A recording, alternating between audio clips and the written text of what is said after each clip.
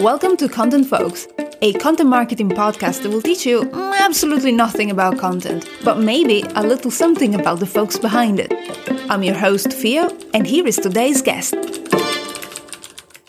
My name is Mariya Delano. I am the founder of Kalyna Marketing, and I am known mostly for my work as a marketing consultant, and I'm also known for my public presence, I would say. So LinkedIn posts, Mastodon posts, and my newsletter called Attention Deficit Marketing Disorder.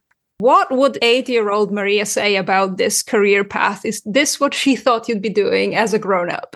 Yes and no, because 8-year-old Mariya wanted to be a writer. I started writing when I was 7. We had a little class where we were supposed to write things in a notebook, and it was entirely to help us practice like our cursive. And one of the prompts was a short story. I was like, write a short story about the rain. And I got this idea to write a short story about a boy that becomes friends with the rain. And I ended up writing so much that I had to glue pages into that notebook. So I hand that into the teacher. The teacher's shocked because that's not what the assignment was intended to be. And then next week, when we're in that writing class again, she starts reading it out loud to the class. She's like, this is the most incredible submission I've ever gotten. I had no idea a second grader could do this. So they called my parents in and they were like, your daughter has a talent. We've never seen anybody do anything like this. And everybody told me you're going to be a writer. So I always thought that I would be writing professionally in some capacity. I did think it would be novels. So I don't think I would have expected that I'd be writing marketing related things, but I did think I'd be writing for money. So in a way, doing exactly what I thought. So what happened? How did you then not write a novel, but ended up doing content marketing instead?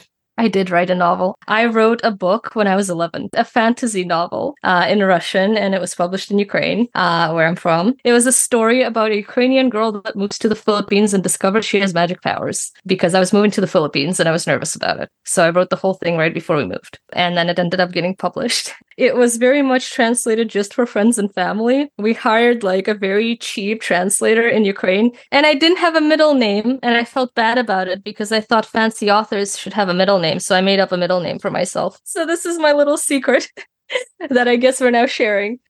Why then not stay as a novelist as opposed to, becoming a content marketer? It is connected because basically I published this and everybody was like, oh my God, an 11-year-old wrote a book. I was 12 by the time it was published. So she's 12 and she wrote a book. They started putting me on TV. I was being made to do book signings. I was being made to do library meetups, and I was getting tons of messages from people. And I was 12 years old. I had braces at that point. I was bullied by everybody, and being paraded around as a child genius didn't exactly help me get more popular, which meant I got bullied worse, which meant I decided I'm not writing another book. And I came to marketing because I had just been about to graduate from college and I desperately needed a job, and I was at a job fair, and I had a literature degree after having switched away from doing physics for 2 years. So that was a whole other phase. I heard that there was this startup at that job fair that they raised a lot of capital and they were kind of just hiring everybody. So I walked up to them and I was like, hi, I want a job. And they're like, okay, what can you do? It's like, I can write.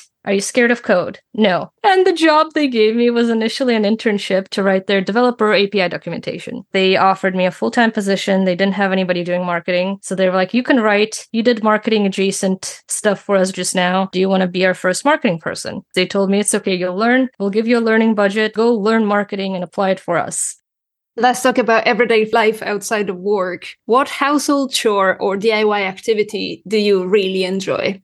In terms of DIY, I'm actually pretty terrible with most of that stuff. I am so awful with my hands. Like, this is a known thing. So I'm not very hands-on with a lot of things, but I do enjoy household chores. Lately, I've been really into washing the dishes, which is very boring, but I found it relaxing.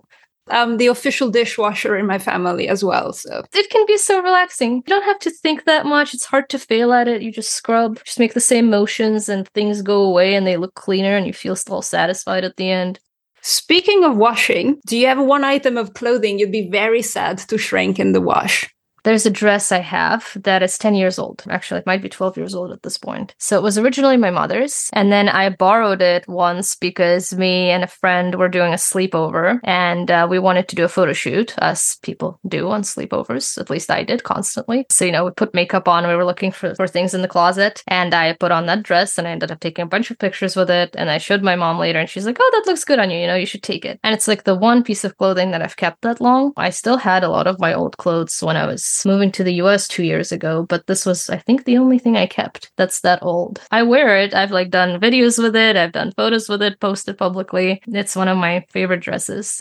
Speaking of other things you love, what's one dish you love that you can make without looking at the recipe?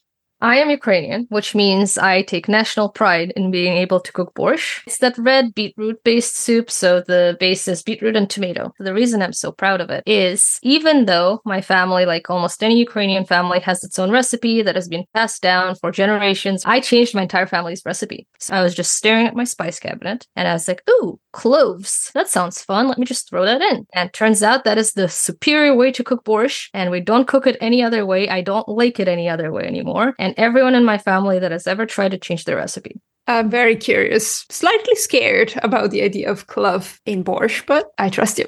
It works. You just have to, it has to be like 1 or 2 flowers at most. If you add too many, then it's weird.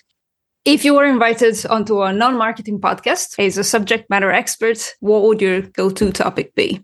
So there's 2 that I can think of. One would be writing, just creative writing. I could talk about fantasy novels all day. I used to have a book talk account, the book side of TikTok. So I can go on about that forever. And the other topic could be just visual art and animation potentially, because I've been drawing since I was in 7th grade. And I actually really wanted to be an artist and I wanted to be an animator and I wanted to work at Pixar. And then I was informed that that would be a very difficult career path and we did not have the money to send me to college to do something like that.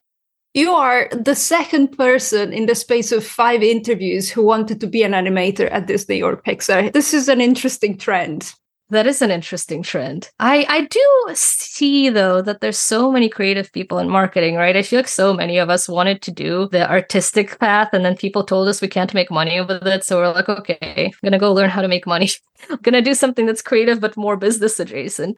If you were to win an Academy Award or any other major award, what category would that be in?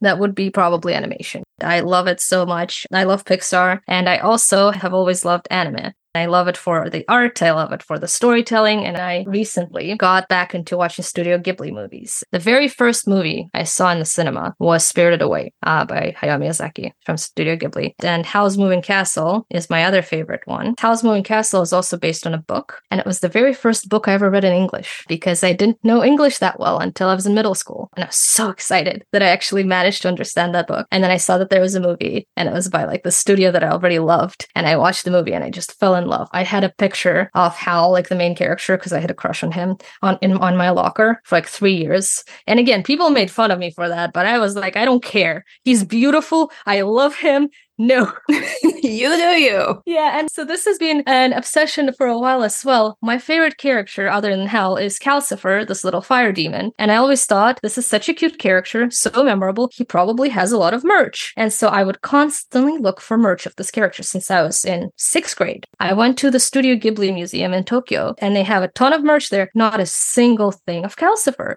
So we watched the movie again recently because my baby sister, she's 8. I started getting her into Studio Ghibli movies, and we go into Barnes & Noble with her the next day after watching that movie. And there is a Studio Ghibli display. It's like, oh, let's look at what they have. Probably a bunch of Totoro stuff again. And then I see Calcifer merch. That's beautiful. I had to get this immediately. And it's a pan, a spatula, because they cook with the character. He's a fire, so they make bacon and eggs on him. It's so cute. It looks grumpier in the movie. It looks kind of cuter in here. He's grumpy, but he's a lovable grump in the movie, you know? I assume most people that buy these pans probably don't cook with them because they think it's a collector's item. But we all decided we have to make breakfast of bacon and eggs, so Calcifer's a little bit scuffed now. We're using him as the character's intended to be. It's fulfilling its destiny. It is. I've literally stared at this and it makes my day better. Like it's hanging in the kitchen in a really prominent spot and I just walk by it and go, finally have Calcifer.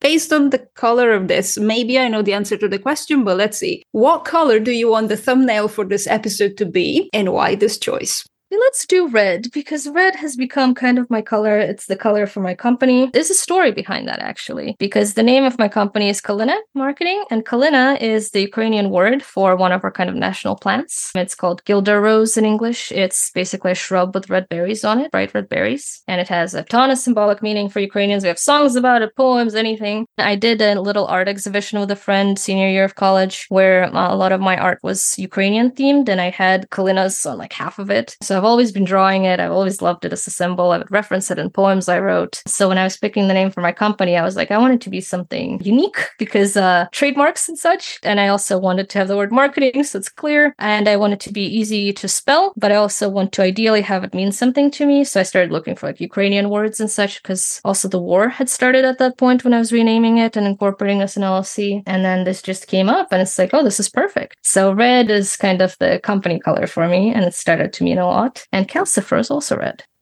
So, Mariya, we know you as a content person, but what makes you a content one? It's my cat.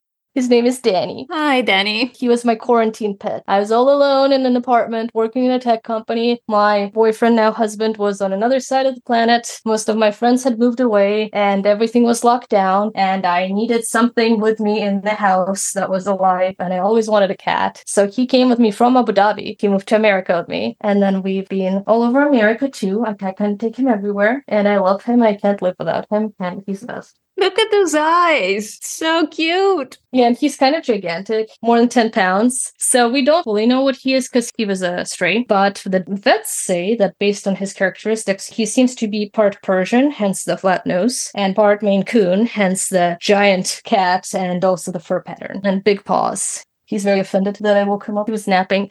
Thanks for being on the podcast, Danny. I appreciate that. Right, Danny. Thank you for your sacrifice.